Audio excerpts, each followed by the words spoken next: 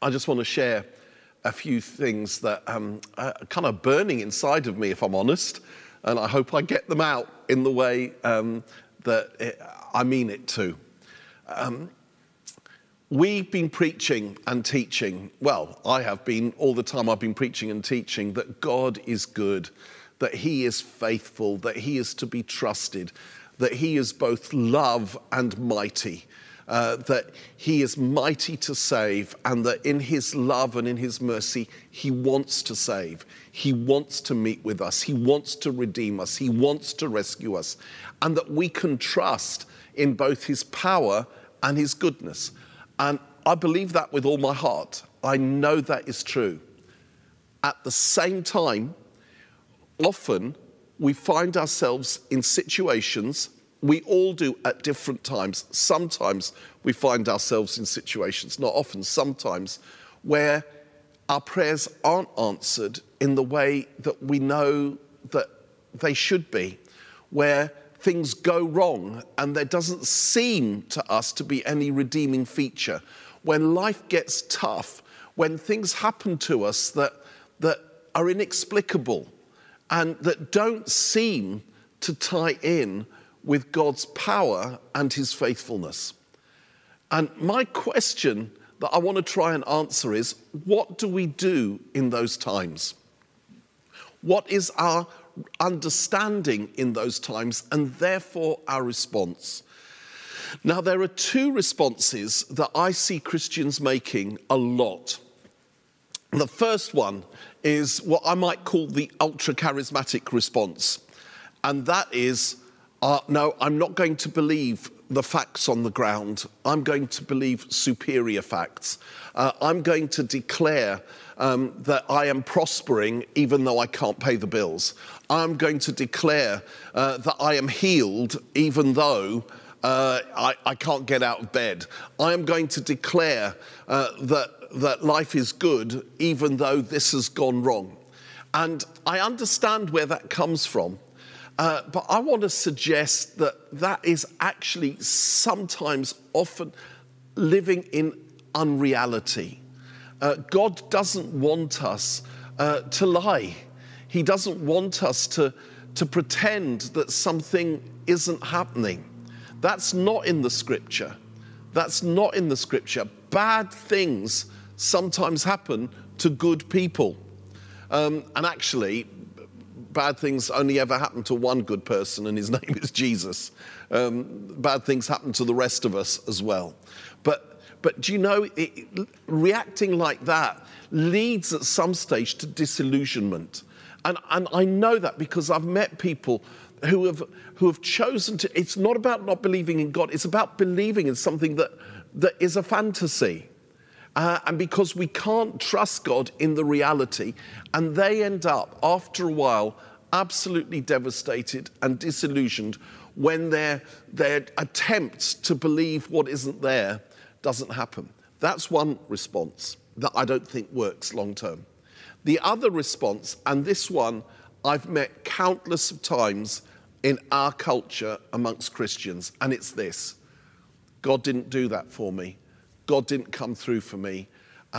He didn't answer my prayer, and he should have done. I can't believe in a God that allows this to happen. I won't trust in a God that lets this happen. And sometimes the truth is, we pray for stuff that we know is in God's will. You know, God wants everyone to be saved, Peter tells us. And so we pray for a family member, a parent maybe, to come to know Jesus before they die, and they die seemingly not knowing Jesus.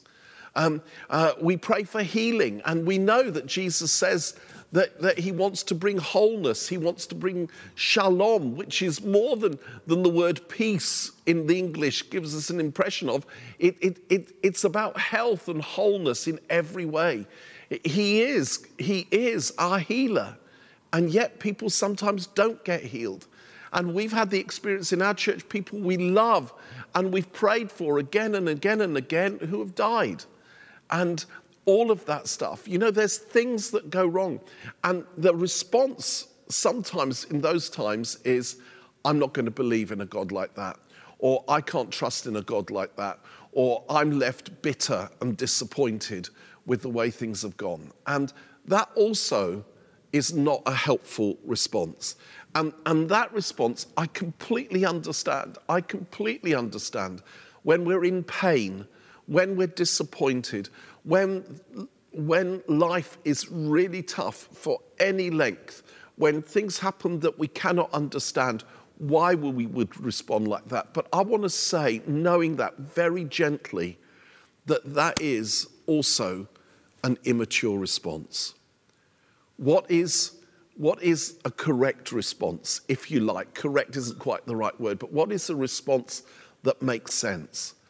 And I want to suggest that if we look at the story of Shadrach, Meshach, and Abednego, we would find a response that actually is biblical and is true and speaks of faith, but also is true to the circumstances.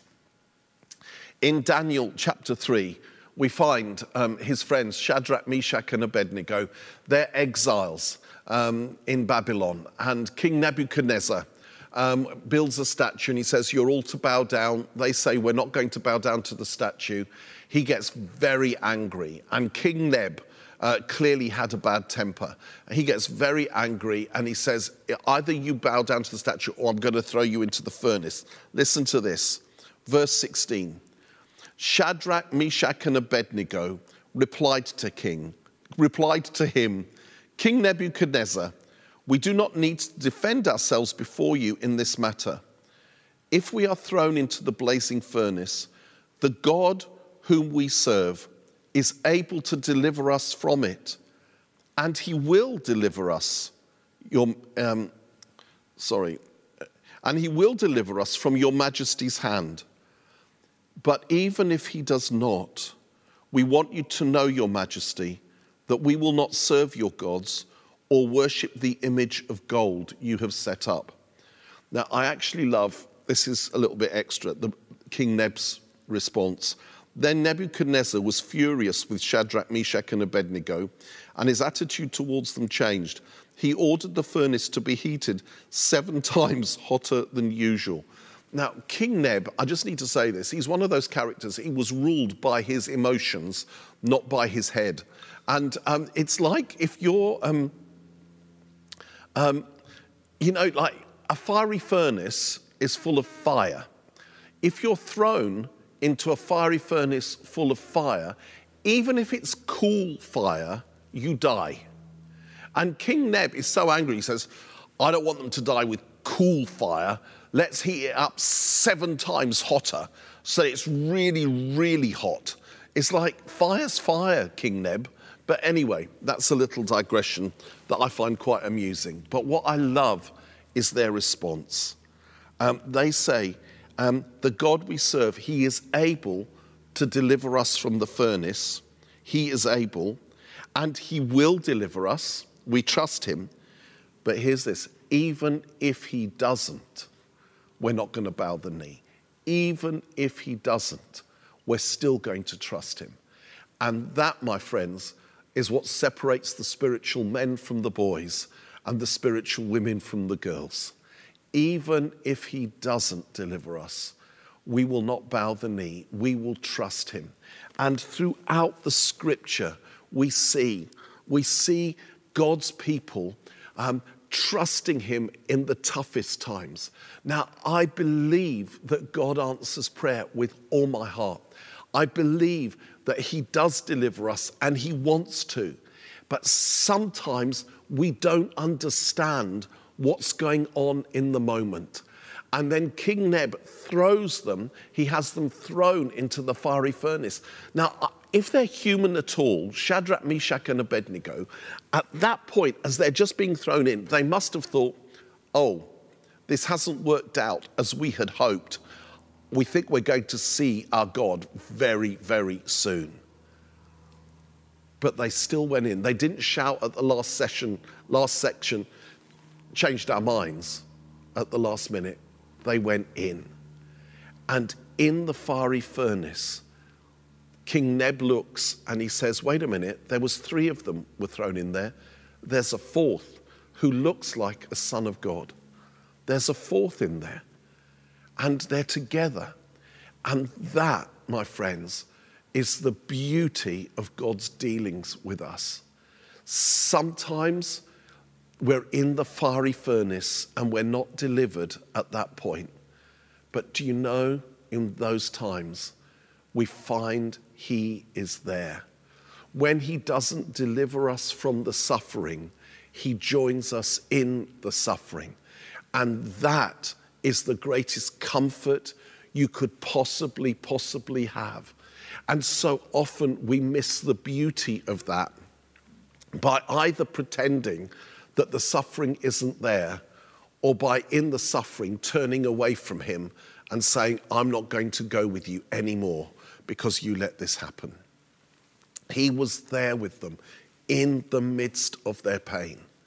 And then the other thing that King Neb says, which I find fascinating, is we bound them. There were 3 of them thrown in bound, but there's 4 of them, and they're not bound. They're free.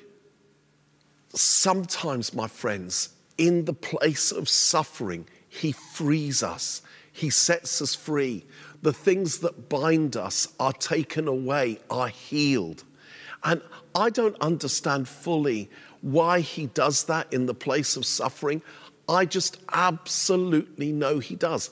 One possible explanation is that actually when we're in the place of pain and suffering, in the place of utter weakness, that is when we depend on him the most.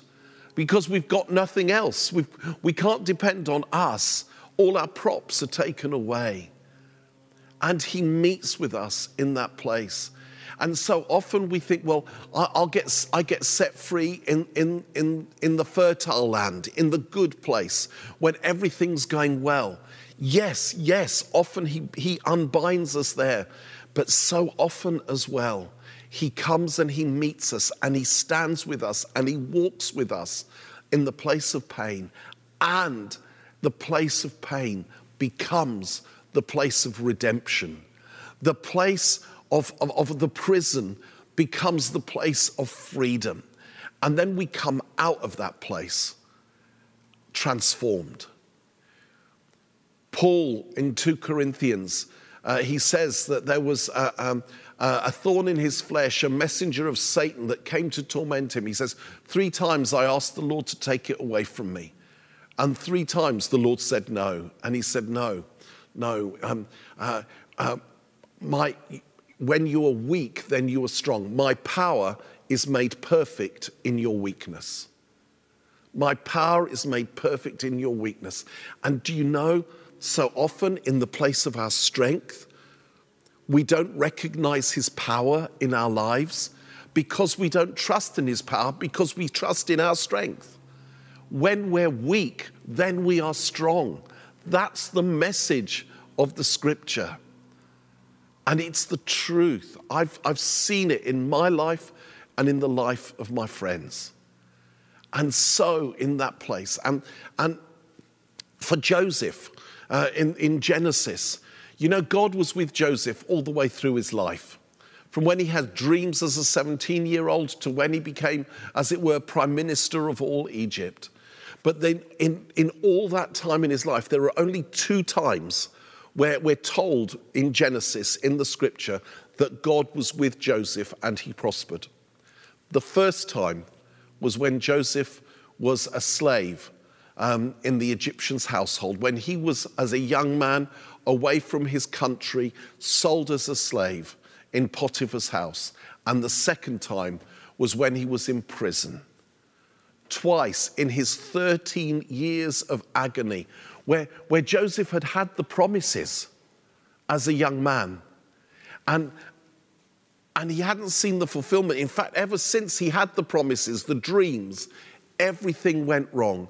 It says God was with Joseph in the 2 darkest places in his life, when he was a slave and when he was in prison.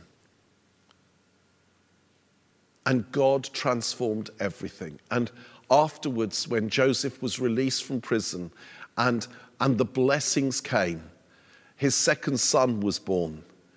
And we're told he named his second son Ephraim, for he said, "The Lord has made me fruitful in the land of my suffering." What a name. Fruitfulness in the land of suffering. There's a fruitfulness that comes in that place that doesn't come anywhere else. It's a fruitfulness that comes from pruning. John chapter 15. He prunes the vine that it might be more fruitful. Pruning sometimes hurts. And we need to have an eternal perspective, because it's only when we have an eternal perspective we can trust in the pain of the moment. Job's story is incredible. He had everything and it was taken away from him. His family, his kids, his wealth, his prosperity, his health, everything. And in Job, I think it's chapter 13, verse 15, he says an amazing thing. He says, "Even though he slay me, yet will I hope in him. Yet will I trust him. Even if he kills me, I'll still trust him." Now that is faith. That is hope. That is trust. And the truth is, God loves to see faith in his people. And our salvation is all of God. It's all of grace. You know, he loves us even when we are faithless, it says in the scripture. He remains faithful, for he cannot deny himself. And that's the truth. But it's in the crucible of the furnace that he refines us, but also that we find the gift of faith deep within us. It's easy to trust when everything's going well. What separates the spiritual men from the boys and the spiritual women from the girls is to trust when it's agony. Is to trust when we can't see it. Is to trust when we don't understand. And so for Job, he makes that amazing statement, even though he slay me, yet will I hope in him. Because you see, he had an eternal perspective. Because in the verses following, he's talking about when he sees him face to face. We won't understand everything. If everything God did, we understood straight away, we would be on the same level as God, intellectually and morally. I've got news for us. We're not. We're not. So when we don't understand, that, my friends, is the place of faith. And Paul talks about it in Romans 8. You know, he says, "No, in all these things we're more than conquerors through him who loved us. For I am convinced that neither death nor life, neither angels nor demons, neither the present nor the future, nor any powers, neither height nor depth, nor anything else in all creation will be able to separate us from the love of God that is in Christ Jesus our Lord." I am convinced, he says, I am convinced even death can't separate me from the love of God. That, my friends, is an eternal perspective. Oh, wow. And you know, of the 12 apostles, if you take out Judas who killed himself, of the other 11, 10 of them were martyred. You see, for Shadrach, Meshach, and Abednego, they ended up being rescued from the furnace. They came out of the furnace and suddenly they were popular again. God does that. He did that with Joseph. He rescued him after 13 years of suffering. Joseph was the means of Israel's salvation, a picture of Jesus. But sometimes it doesn't, this side of heaven, work out like that.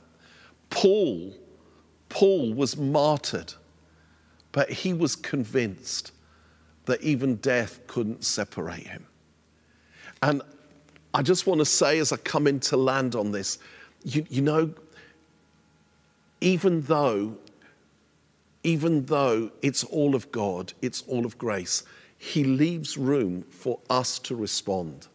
because he wants to partner with us, not because he can't do it without us, but because he wants us to grow. That's why prayer. What does God need us to pray for him to work? No, he doesn't. But he chooses it that way. He chooses it because he wants us to be not only those he loves, but to do it with him, like any father with his kids. I don't want to do everything for you. I want you to do it with me. And yes, when we wash the car, sometimes it takes longer than if I did it myself on my own, but I still rather you did it with me because I want you to grow. And that's what faith is.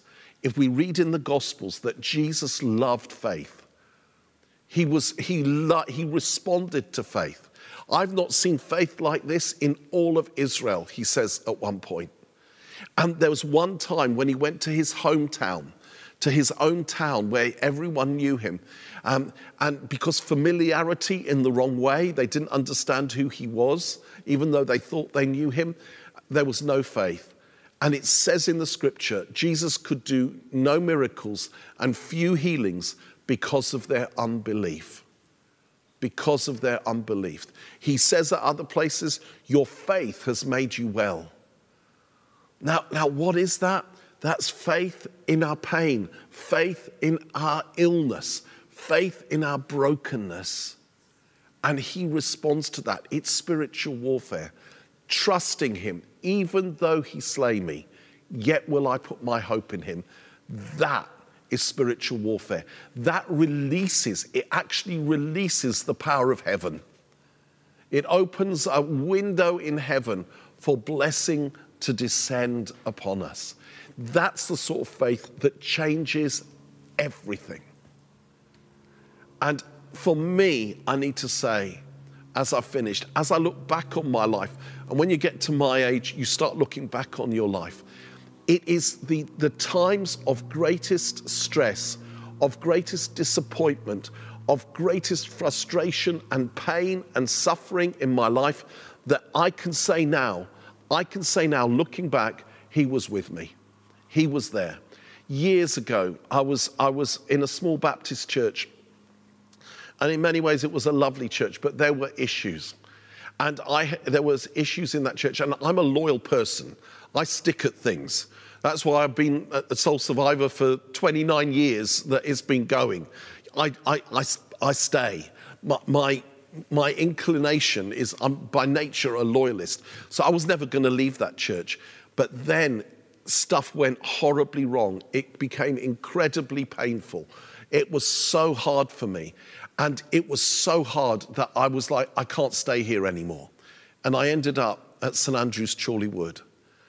And St Andrew's Chorley Wood became my place of blessing. The Lord made me fruitful out of the land of my suffering. And when I went to St Andrew's, everything began, everything that I longed for. We started the church here. We started the festivals. I saw God do everything. And it was as if God had to allow incredible pain that at the time I didn't understand in order to get me to the place where he wanted. In the beginning of this century, I had another horrible time in my life where some relationships went wrong, where I felt kind of let down and betrayed and all sorts of things. It was horrible. And it was one of the worst times of my life in ministry, in fact, the worst. And it was so painful, and I felt like giving up. And it was like, I don't understand what's going on here, God. And yeah, I was at fault in ways as well. There's always the case. But it was just so painful. And do you know, as I look back now, that was the time when God brought Andy into my life. And the last years, because we love serving together, because our gifts are complementary, and because he and Beth and the kids are my dear friends, it's been the happiest years of my life and the happiest years serving Jesus. And not only Andy and Beth and the kids, but others who work with me now. You know, I've never been, we've always had good teams. I've never been involved in a more wonderful team. We're family. And it's like, now I look back and it's like, thank you, Lord. Thank you, Lord, that you were shifting things. Even though it was hard, you didn't cause it to happen, but you worked through it. You were in there. When I couldn't see you, you were in there. And then I remember when we were doing Soul in the City and we were planning it, this big evangelistic thing in the summer in London. And we spent, you know, we were in real trouble beforehand. We didn't have enough money. We were asking young people, instead of coming to a festival, to come to London, to spend money, to do 10 days of mission. And relationships were difficult with some leaders, and there were all sorts of things. And I remember thinking, oh my goodness, I don't know if we're going to survive this financially. How are we going to pull it off? And the one thing I thought in the lead up to the mission, I remember thinking, you know what? This would be the worst time for someone, another organization, to decide to start a youth event, a youth camp, because all the kids that come to our event, if they want to, they'd rather go to a camp where they can have fun than come on a mission. And I was like, if that happened, it would finish us. Who would want to come? And then the summer before we did Soul in the City, I was in the bed and breakfast. And I remember I was sitting on the bed before going into the showground to do the day's Soul Survivor Festival. I was putting my socks on and I had my Bible next to me. I remember it as if it was yesterday. And suddenly, I wasn't even praying. I felt the Lord say to me, Mike, someone's going to come to you today and they're going to say to you that they're starting a youth festival next year. You are not to worry. Do not worry. I have it in hand. I will not let it succeed. And you know that phrase, I will not let it succeed? That's just not a phrase I would ever have used, because that's not how I think. You know, it would have been, I'm going to bless you anyway. You know, don't worry, it'll be okay. But, you know, it was, I would never think that God would want to not let something succeed. Well, anyway, I was taken aback and I thought, I think this is you, Lord. Well, let's see if it is. I did a seminar at the 9:30 slot. And then at the end, as I was walking to the big top to start the main meeting, these three guys came and they were from 3 other youth organizations. And they said, could we have a quick chat with you? I said, okay. And they said, we've decided as youth organizations, we're coming together and we're going to start a youth event. And we're going to call it Junction 1. I shouldn't have said that, but I have. And we're going to start it next summer. We've got a venue, we've got everything, and we're going to make the announcement in the next few days. And out of courtesy, we wanted to let you know first. And I said to them, thank you for telling me, guys. That's very gracious of you. God bless you. You know, no worries at all. And as I walked away, I couldn't help it. I laughed. And I laughed not because of them, but because the Lord had told me that he was with me in that place when it all felt that everything was going wrong. And you know, this isn't, you know, I think they meant well. I think it was, but in the January, they cancelled it because no one had booked in. And I'm not saying that in any way to gloat, but it was God's faithfulness to me in the land of my suffering. And as I look back, I can see things that I couldn't see then. Trust him today. How do we grow in trust? Not by working trust up, not by working hope up, not by working faith up, but by looking to him. That's why what we've been doing is we've been constantly the last few months looking at Jesus. When we look at him, faith is the response. Don't look at your faith, look at him and faith will grow. Faith will grow. Trust him. He is worth it. He is wonderful. He makes you fruitful in the land of your suffering. And even if you can't see it this side of heaven, you'll see it when you get there.